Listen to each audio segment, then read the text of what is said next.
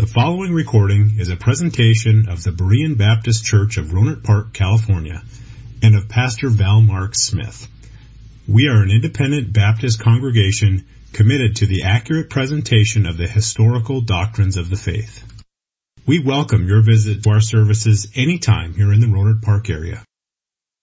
All right, we're ready to get started into our study tonight, so I don't have other announcements to talk to you about. So lest someone should say that we don't read Scripture when we preach around here, let's just look at the book of Matthew for just a moment, chapter 16. And let me just read the preceding verses to our text verse that we're always using, Matthew 16:18. So if you just want to look for a minute here at chapter 16 in Matthew and verse number 13. Everybody know where Matthew is? Okay, good. Matthew 16:13. When Jesus came into the coast of Caesarea Philippi, he asked his disciples, saying, "Whom do men say that I, the Son of Man, am?" And they said, "Some say that thou art John the Baptist, some Elias, and others Jeremias, and one of the prophets." He saith unto them, "But whom say ye that I am?" And Simon Peter answered and said, "Thou art the Christ, the Son of the living God." And Jesus answered and said unto him, "Blessed art thou, Simon Bar-Jonah, for flesh and blood hath not revealed it unto thee, but my Father which is in heaven. And I say also unto thee that thou art Peter, and upon this rock I will build my church, and the gates of hell shall not prevail against it." That, of course, is our subject, the church, the perpetuity of the church. And this evening we're getting ever closer to the end of our study of Baptist history. And as I say that, I already have in the back of my mind that every time that I get a little bit further into this, I seem to add another sermon to the end of the sermons. I've been studying and working on the time of revivalism in America in the 19th century, and that's just become a very interesting thing to me. And so when we study that particular part of it, we're going to take some time to look at some doctrinal issues, and then we'll be really taking a good look at the Bible. Because I know that in studying church history, sometimes it's not conducive that we're actually expressing or expositing, I should say, a certain portion of Scripture. That's just not what this particular study is about. But when we get to that particular part, we are going to look at Scripture as we look at the doctrines that we hold to.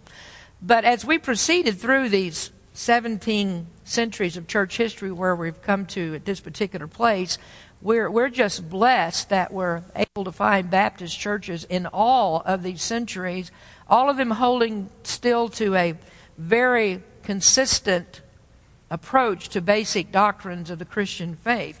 Now, it is impossible for us to say that every doctrine that Baptists have believed in the past, or any individual church, what they believed in the past, is absolutely correct, any more than we can say that Baptist churches today have every single doctrine right, because we know that we don't. But what we seek to do as we go through this, and as we try to bring our church around to the correct doctrines, to the doctrines of Christ, what we're always trying to do is improve the accuracy of the doctrine that we have. And the only way we can do that is we keep on studying the Word of God. And when we come to these later periods of church history, here's where we're very, very fortunate, or very blessed, I should say, in that we have some very good, even great theologians from the past who made it their business to study Baptist doctrine, study the Bible, and get those doctrines down into a form that we can understand them, into statements of faith and so forth. And so we have Baptist theologians of the past, great men like John Gill and Benjamin Keach and Robert Haldane, also Andrew Fuller. That would be another one that we could mention. Many, many more that I don't have time to talk about.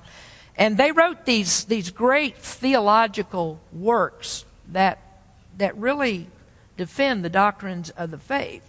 We know what they believe. We have their writings. And we also know that they are forefathers of Baptists in America. And I do wish that there were more Baptists that really looked at the writings of those men, because they're a connection that we have to the doctrine of the apostles, the doctrine of Jesus Christ. It's a great connection that we have to read those. And I think that's something that we ought to know, and what Baptists have believed throughout the centuries. And really understand what it is that makes us Baptist. Now, in the last lesson, we talked about English Baptist, and we talked about their confessions of faith and that reflected their informed opinions upon what the doctrines of the church were, and their interpretations of Scripture. A word that we use for that is the word hermeneutics. If you don't know that word, hermeneutics is about the interpretation of Scripture, and we understand by the hermeneutic of these men in the past that many of our Baptist churches today don't hold to the same interpretations of Scripture as they held. At least on certain doctrines they don't.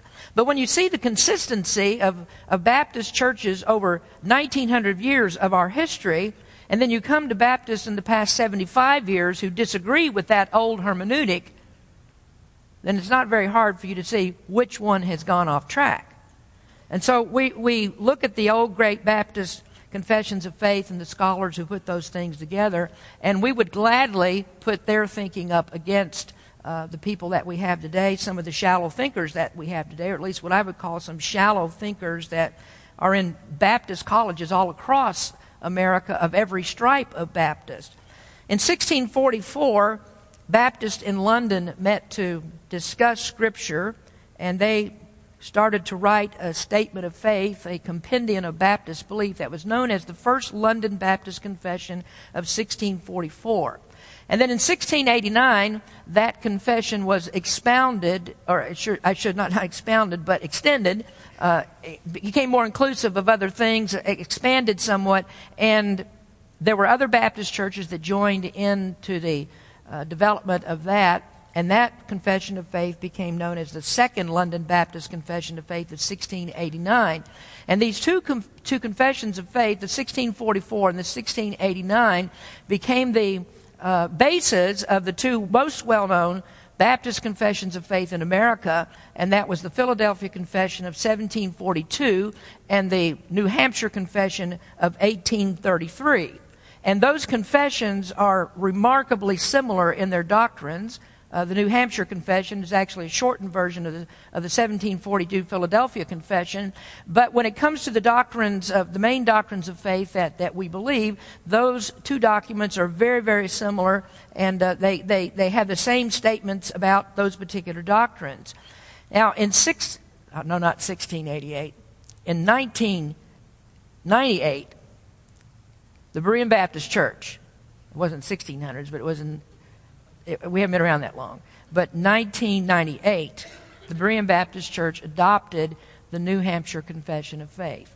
Now, as I said, the confessions of faith are, I should say this, that they're not Scripture themselves. They are interpretations of Scripture, so we don't put the confession of faith in place of Scripture. But the confessions of faith are remarkably similar in their consistency on Baptist doctrine. And so as we look at that confession of faith, in 1998, our church decided that what we needed to do after much discussion to expand upon our own statement of faith and make it more comprehensive. And so we adopted that New Hampshire Confession of 1833. But as I said just a moment ago, that's an interpretation of Scripture, and we would not necessarily stand by every single statement that's made in those confessions. For example, the 1644 confession has a much better statement on the church, the visible church, than does the 1689 confession. And when we come to the New Hampshire Confession of 1833 that we adopted in this church, we had to make some slight changes to some of the articles. For instance, we took the article on the Lord's Supper and we made a clearer statement on restricted communion that was contained than what was contained in that confession. Also, in the area of the church itself, we made a clearer statement, we think, on local church doctrine. And then we come to the area of eschatology. There also we made a change, and that was to make a better statement or a clearer statement on the timing of, or the events of the second coming, the millennium and so forth, and those events that surround the second coming of Christ. So we changed those things, but none of those changes that we actually made in the confession had any bearing whatsoever on what makes us a New Testament church. We didn't have to go into the core doctrines of the faith that make us a church because those statements are very good. So we just changed things a little bit to reflect particular areas that we have an interest in that was different in that statement of faith. A little bit of ecclesiology, a little bit of eschatology, and then a little bit on the ordinances of the church. Now, it's then important for us to remember, though, that as we look at these confessions of faith, that when it comes to the soteriological position, that is the doctrine of salvation, we are in agreement with those Baptists that were back in 1833, 1689, 1644, and even going back to the older confessions than that, because those aren't the first confessions that Baptists had. But as far as English Baptists are concerned, we took our confessions of faith in America from those two statements, the 1644 and the 1689, and they become the basis for Baptist belief in America. I mean, the Bible and these confessions that explain our interpretation of the Bible. Now, if you wonder then why it is that here in Berean Baptist I preach the doctrines of grace, well, here would be the reason. First and foremost, that it is the doctrine that was taught by Jesus and the apostles. That's the biblical doctrine. That's why I teach it. Secondly, our Baptist forefathers preserved those doctrines throughout 21 centuries of history. And number three, it holds the most joyful comfort that we can have in knowing this fact: salvation is all of the Lord. So if you want to know why I teach those things, that's why I do. I'm sticking with the Bible and with our old Baptist confessions of faith. Now, I'll say once again, remember this, that a confession of faith does not replace the Bible. The statements that are made in our confession of faith are deduced from the Bible, but they're not a replacement for your own study of Scripture. They are interpretations that are subject to human error. So we don't agree on all the minor details. Now, as I said, that doesn't affect any core fundamental doctrines that we believe, the slight changes that we have made. So here's one thing that I can tell you then, knowing this information, what the Baptist confessions of faith were in America at the very beginning. I can tell you with 100% confidence that that was the position of almost all Baptists, and I could put the number 100% right there beside that. You didn't find anybody that deviated from those doctrines. And when you did find somebody, I said nobody, of course there were somebody, but the large number, the body of Baptists held to these beliefs. And so if you found somebody that did not agree with those things that were in the confession, you found your oddball. That person is not holding what people consider to be Baptist doctrine. That would have been the oddball. Well, continuing that, we come to our study tonight, and we're looking at point number 7 on your outline, and this is the history of American Baptist. How and when did Baptists come to America? Well, as I've stated in the last lesson, our connection is to the English Baptist and those who sought freedom in England and also in Holland, for that matter, beginning in the 17th century, of freedom to worship God in their own way, not being dictated by the Church of England or by anybody else. Now, among the first settlers to arrive in America, there were Baptists. They were small in number, but there were Baptists that were present in that first attempt to colonize America. Now, all of you, I think, know what that first colony was and who started it. That was the Pilgrims. So we're going to talk about the Pilgrims for just a minute. When I was going to school, which was in the last century, when I was going to school, we were taught the truths of these people called Pilgrims and what they came to America for. Today in our public schools, there is a revisionist history that really clouds the issue about why the Pilgrims came. But we were taught what the real intent was, that they were people that trusted in God. There was no question that faith in God was the driving factor that brought them to this country, whereas the revisionist history today says, well, when the Pilgrims got here, they were more thankful to the Indians than they were thankful to God. But the Pilgrims, they consisted of English Puritans and Separatists. Now, some of you hear me use the word Puritan all the time, and maybe you don't understand what that is. a Puritan is not a denomination. It's not a particular denomination, but it was a movement among several different groups of people, not just Baptists, but among other groups of people that called believers in Christ to a life of holiness. And among the Puritans, there were Baptists.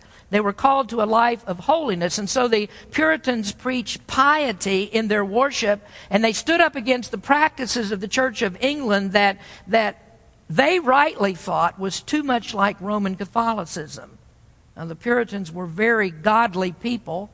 If you want to read tremendously heartwarming theology, the people that you need to read after are the Puritans. I don't know if there's ever been a people that had such a high exalted view of God and a correspondingly low view of man in his depravity. They had those two things exactly right. Now, in those days, back when the Pilgrims first came here, Puritanism was a term of derision, and it still is today. People really don't very much like living in piety and holiness and absolute surrender to God.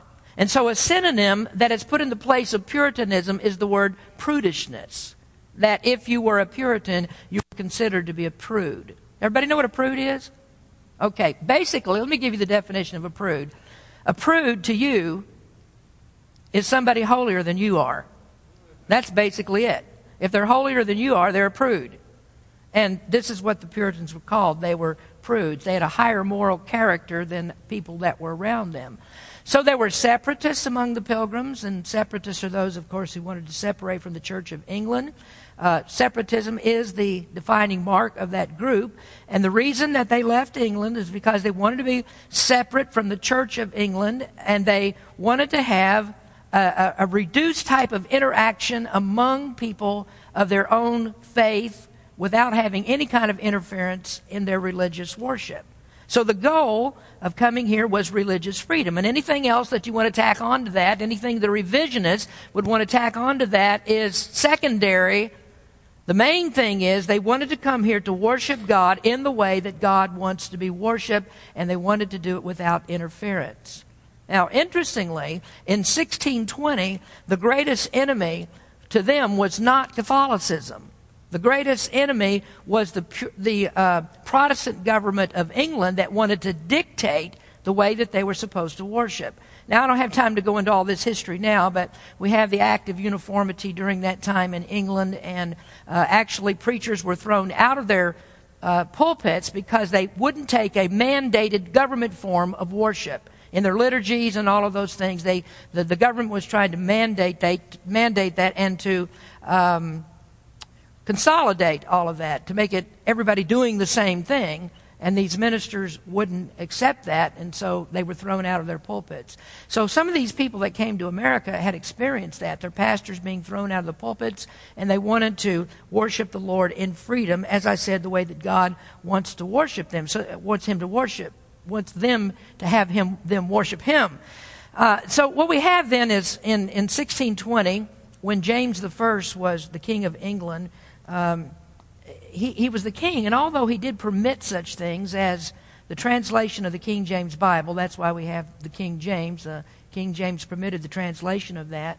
And we tend to think sometimes that all of the people in England, when all these religious things were happening, were Puritans, or there's a great number of Puritans and separatists, that the religious climate of England is one of holiness and people are really concerned about getting into the Bible and things like that. But the truth of the matter is that the religious climate in England in the 17th century was not much different than it is today.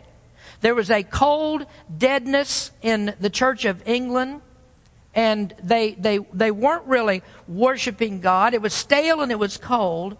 And the Puritans that were in England never actually reached more than 25% of the population. Most of the time it was much lower than that.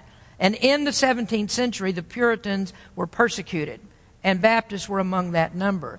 And so what the Puritans and the Separatists did, many of them moved to Holland to try to find some religious freedom there. But then they thought that it would be better, that they would fare better if they just went to a completely different place and found complete freedom by starting a new colony in America. And so in the late summer of 1620, there were 102 of these religious dissidents, as their enemies would call them. 102 of them hired an agent by the name of Thomas Weston, and they chartered this old merchant vessel called the Mayflower. And that's really what it was. It was an old, worn-out ship, the Mayflower, but it was all that the Pilgrims could afford. And when they first started to come to America, when they left Plymouth, England, they started out with a second ship as well, which was the Speedwell. Some of you that may remember your American history, they started out also with the Speedwell, but they got a little ways out, and before they got very far, they had to return to the harbor because the Speedwell was leaking. So they decided that the best thing for them to do was to put everybody on one ship. So everybody got onto the Mayflower, and they started out for America.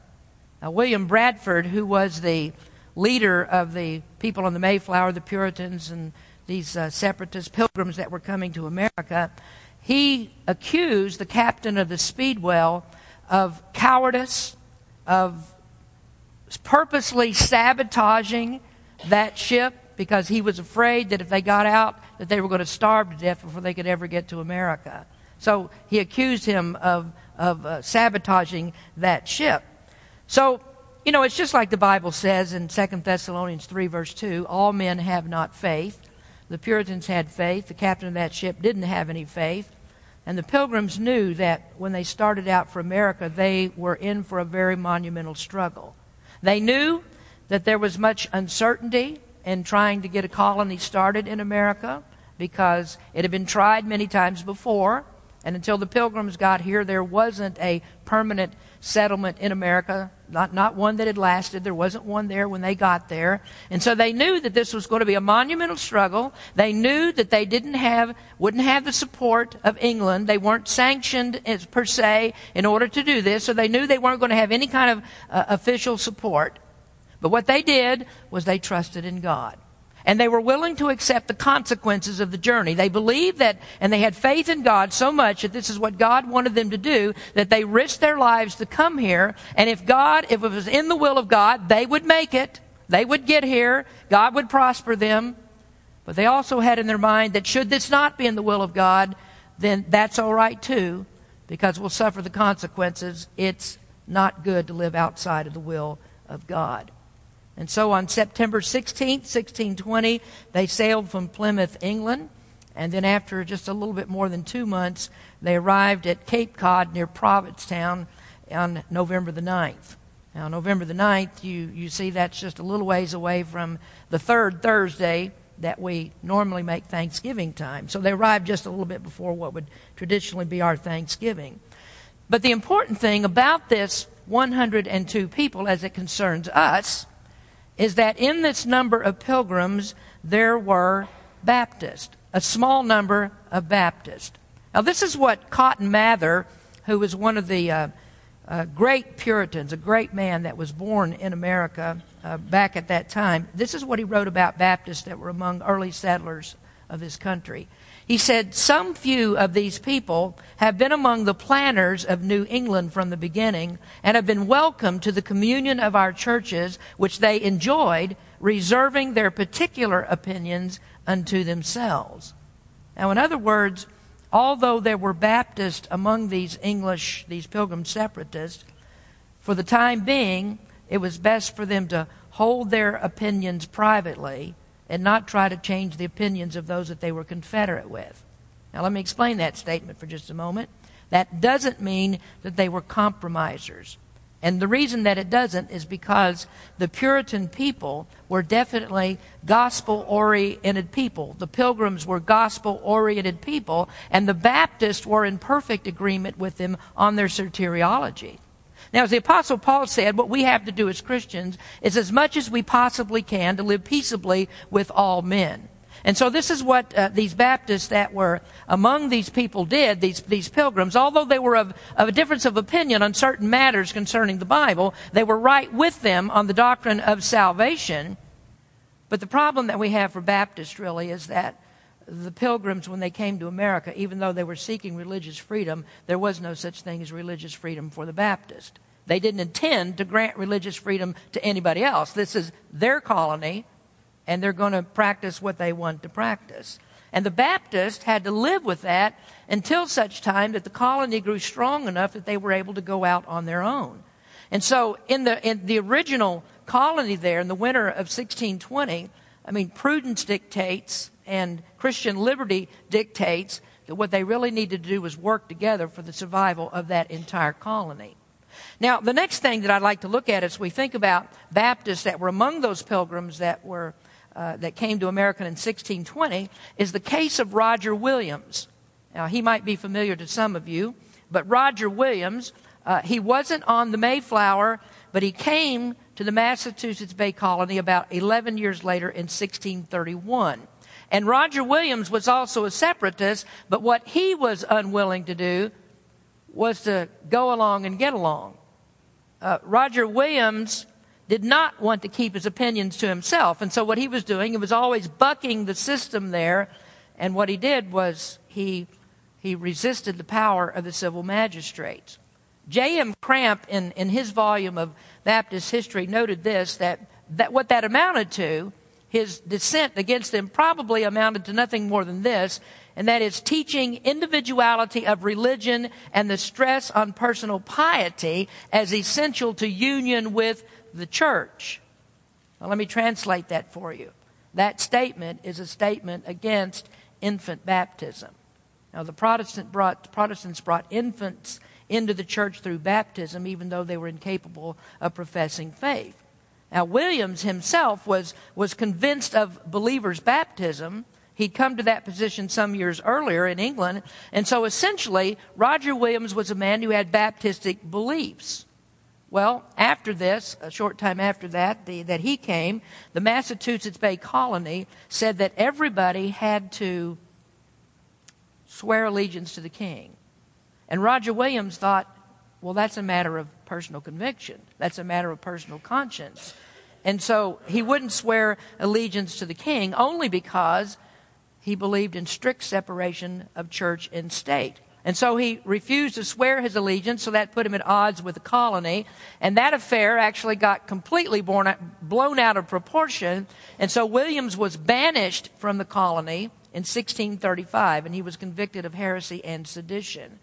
Now, at that point, he took a band of followers with him, and he went beyond the borders of Massachusetts into uncharted territory, and that was to the area that we now know as Rhode Island. Well, we'd have to ask, or you're probably wondering, why is Roger Williams so important to what we're talking about here? Well, his importance lies in this, that it is claimed that Roger Williams was the one who started the first Baptist church in America.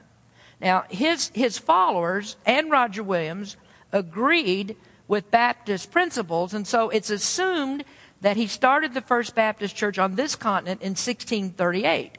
But the real question is, was Roger Williams a Baptist? And if he wasn't, then how was he able to start a Baptist church? Now, you might not know this, but the idea that Roger Williams was a Baptist, in fact, is actually a modern development of history. Now, all of these weeks that we've talked about church history, we've been discussing what is it that makes a true church? What is it that makes us Baptists? What makes a real Baptist and makes a Baptist church? Now, I would think we would have to say, you would have to say, that a Baptist church, baptism must be important, isn't it? I mean, wouldn't we agree with that? Baptism is a very important thing for the Baptist church. Now, here's the thing about Roger Williams. He believed in credo baptism. Now, you might want to write that down. Credo baptism simply means believer's baptism. Credo comes from the Latin word creed. A creed comes from the Latin word credo, I should say. And a creed is something that you believe. So Baptists said, you must assent to the creed, or you must believe something. You must understand that creed before you can be baptized. And so that's why we call it credo baptism. And the creed actually, of course, is believing in Jesus Christ as your Savior. You must be able to do that before you can be baptized. That's credo baptism. So the argument between Protestants and Baptists on this issue is the Baptists believe in credo baptism and Protestants believe in pedo baptism.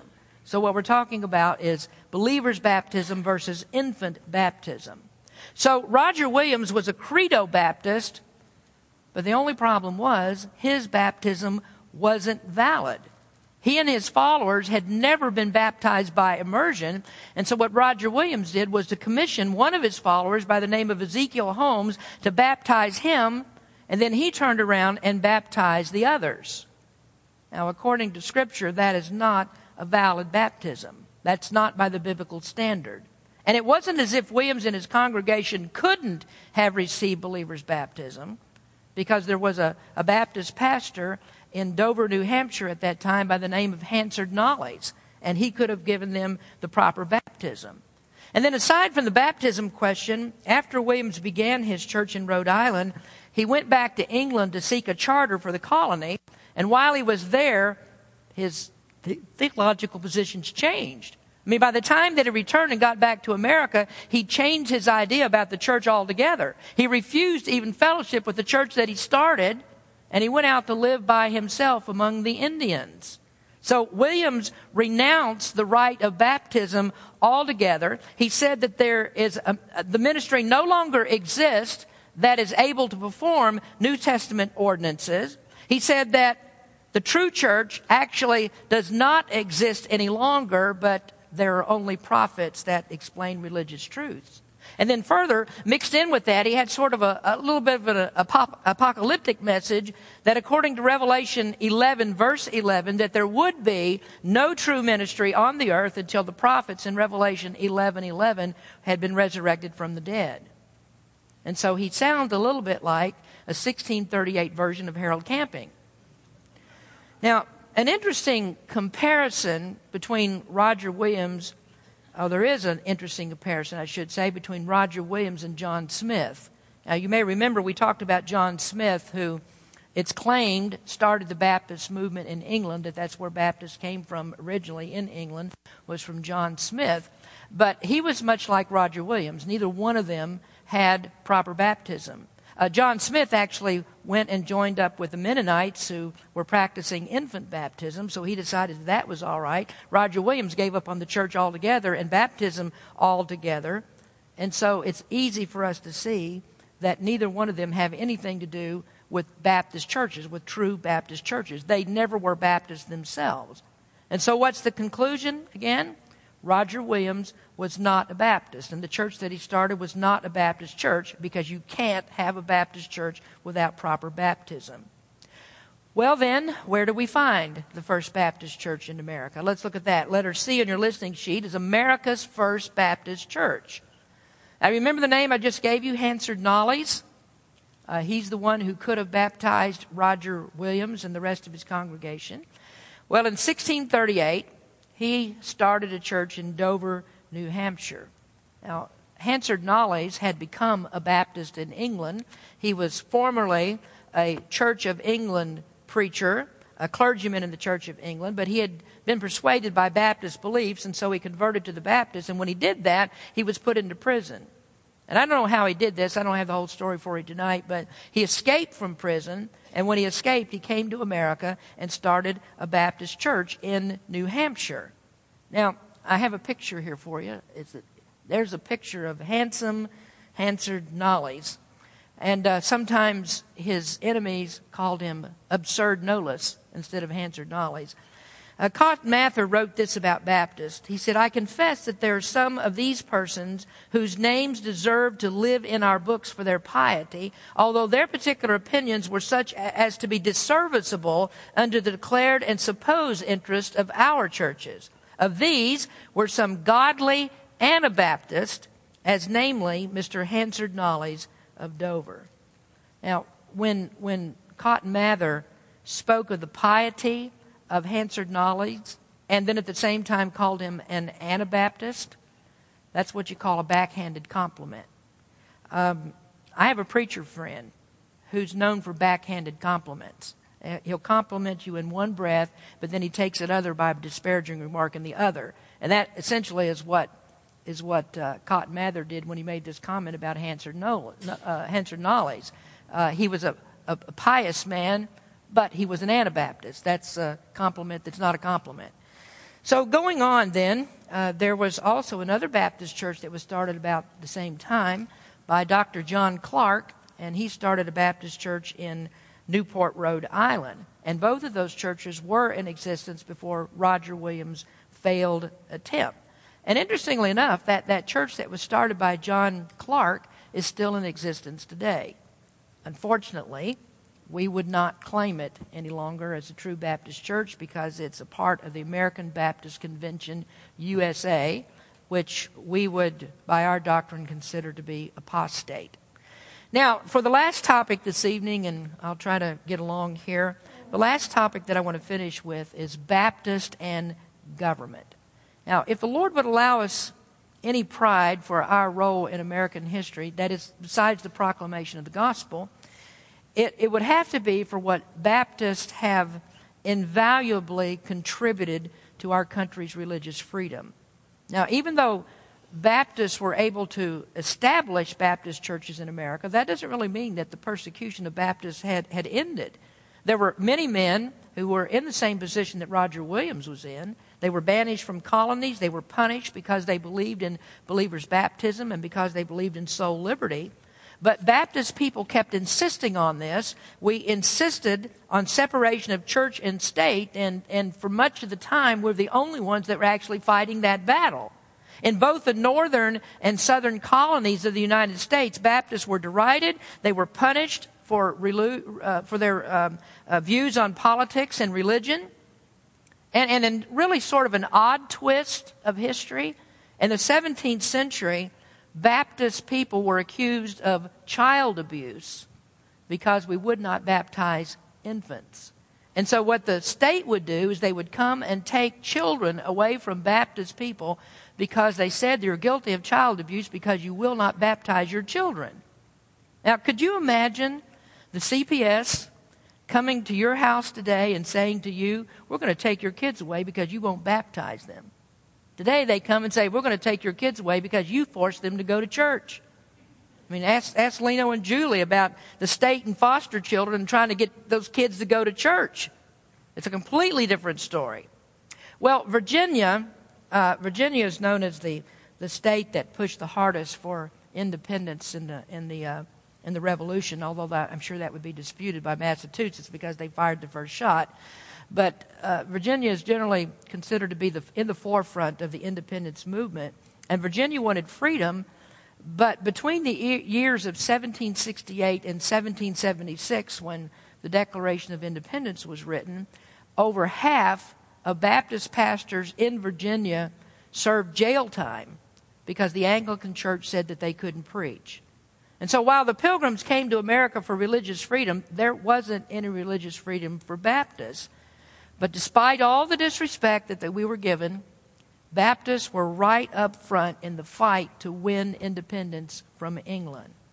Now, we've had this discussion before. We had a little bit of it yesterday, as a matter of fact, as we were sitting around the table, whether or not that Christian people should have been revolutionary. I'm not going to get into that tonight. But I do know this, that Baptists were very tenacious in this country in seeking freedom from England.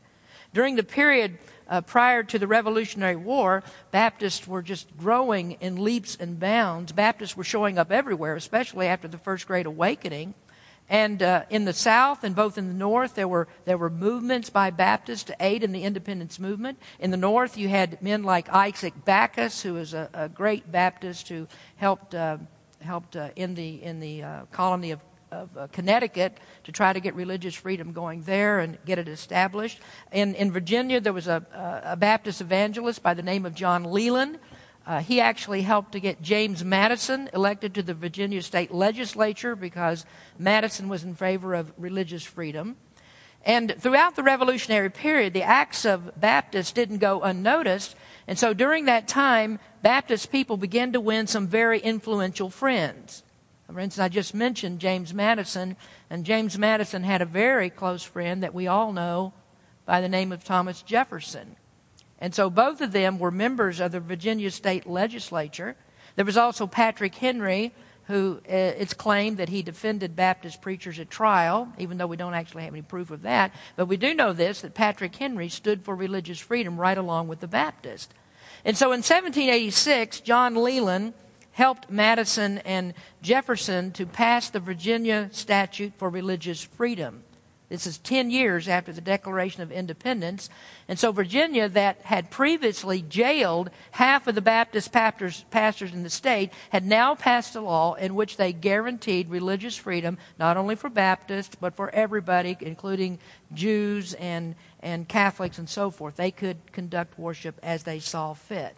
So Baptists just kept pushing and pushing until the law of religious liberty finally made it to be one of the amendments to the Constitution in 1791. And that's what separated church and state and actually made the United States the first secular nation. Did you realize that? The United States is the first secular nation. Going all the way back to the time of Christ, right, all of that, it's the very first secular nation. Now that's kind of odd. It's really kind of odd that Baptists held on to this New Testament principle of separation in church and state and actually became the authors of a secular nation. Now, interestingly, do you know what the last state was to adopt complete religious freedom? That was Massachusetts. And they did it in 1833. And so the first colony that was organized for freedom of religion under the Mayflower Compact, the first colony actually was the last to grant religious liberty to people of all faiths. Now, just to show you how closely allied that Baptists were to the cause of religious freedom in America, there was a letter written by Thomas Jefferson to the Danbury Baptist Association in which Thomas Jefferson thanked them for their support. And it's in that letter that Thomas Jefferson first used this language that there is a wall of separation between church and state. It's actually the first time it's ever mentioned is in this letter that was sent by Thomas Jefferson to the Danbury Baptist Association thanking them for help. This is what Jefferson wrote. I contemplate with sovereign reverence that act of the whole American people which declares that their legislature should make no law respecting establishment of religion or prohibiting the free exercise thereof, thus building a wall of separation between church and state. And so here is a major accomplishment that might not have come about if it had not been for the tenacity of Baptists in America. We held on to this principle that was received from Christ and the apostles, that the church and the state are two complete separate entities. Now, for 1,500 years, Catholicism had fought against freedom of religion, fought against soul liberty. For 300 years, Protestants fought against that. Both Catholics and Protestants persecuted Baptist people under a church-state government. But Baptists still held on to this truth. We kept on holding on to that until God, by His grace, gave us a country where we could worship freely and preach the gospel of Jesus Christ without fear. Well, something's happened, though. It took about 200 years, because our country's 230-some years old now, but it took about 200 years for Baptists to start slacking off on this thing of being able to preach the gospel freely. And now we're actually in danger of losing that freedom. You can't preach the gospel everywhere without interference now. Let me give you an example of this. In the primary election in 1st of June, I think it was. In the primary election, the government used our building with our permission. I mean, that's one of the things we do. I mentioned this before, but we have the election workers here. We have a polling place here, a precinct, and people can come in and vote. The election workers told us that we could not pass out tracts on election day on our own property. And what they did was Leno was sitting out in front of the building, and he was at a table passing out tracts as voters came in. And some of the voters complained about that, and so the election workers said, you can't do that on election day. Now, they commandeered our building, and they said, you can't do that on election day. Well, what we didn't know is that we actually do have the right to do that.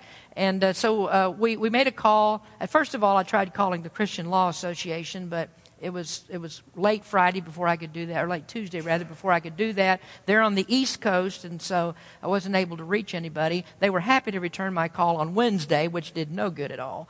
But I couldn't get in touch with them. And so we called the election commissioner of Sonoma County and talked with him. It was you, Lino, right? He called the election commissioner and talked with him.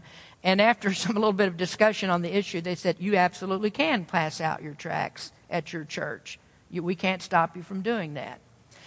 Now, my point in this is we need to mark this date and remember it, because that is going to be taken away. I promise you that's the thing that's going to be taken away. Either what they'll do is they'll go someplace else, which is what we'll say, quite frankly. If the government comes to the place that says you can't give out religious information on your property, then the government's not going to use our building for elections. I mean, we got to take that stand, I think. So you mark it, because that day is going to come when they're going to have such control that you're not going to be able to pass out your tracts or preach the gospel freely as we could before. Now, what I wonder about in this whole thing is that whether Baptists are going to have the guts to do what our Baptist forefathers did. Are we willing to go all the way to the mat on this thing and try to go back to the days when we had complete religious freedom to do what we want to do, to preach the gospel everywhere that we want to preach it? And I just wonder, are Baptist people going to do that? And, of course, I hope that we do.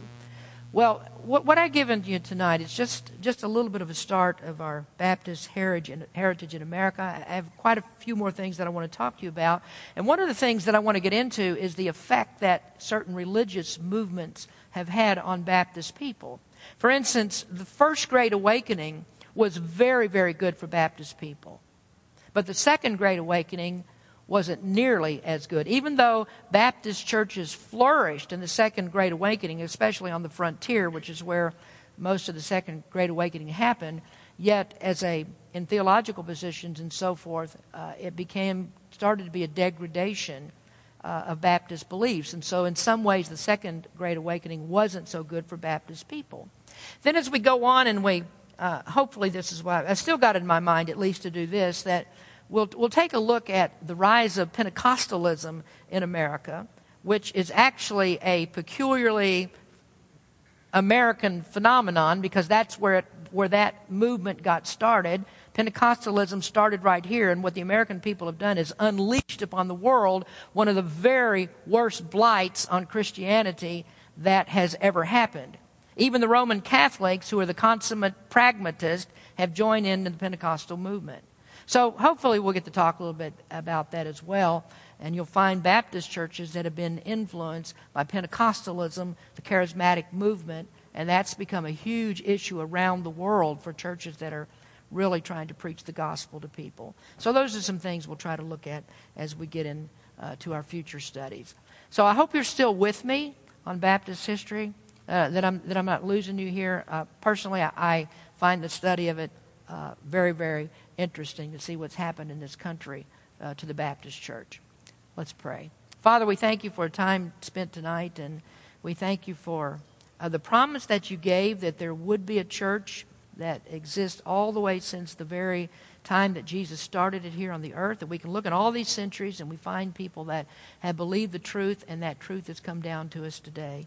Lord, help us to stand on those truths, to never give up the principles that make us a true church of yours. And Lord, we know that by your grace that you will sustain us as we continue to preach the gospel of Jesus Christ. Bless us, Lord. Bless this church. In Jesus' name we pray. Amen. Thank you for listening to this presentation of the Berean Baptist Church of Rohnert Park, California. If you would like further information about our church, please feel free to call us at area code 707-584-7275 or write to us at Berean Baptist Church, 6298 Country Club Drive, Rohnert Park, California, 94928. Additionally, you may visit us on the World Wide Web at www.bbaptist.org.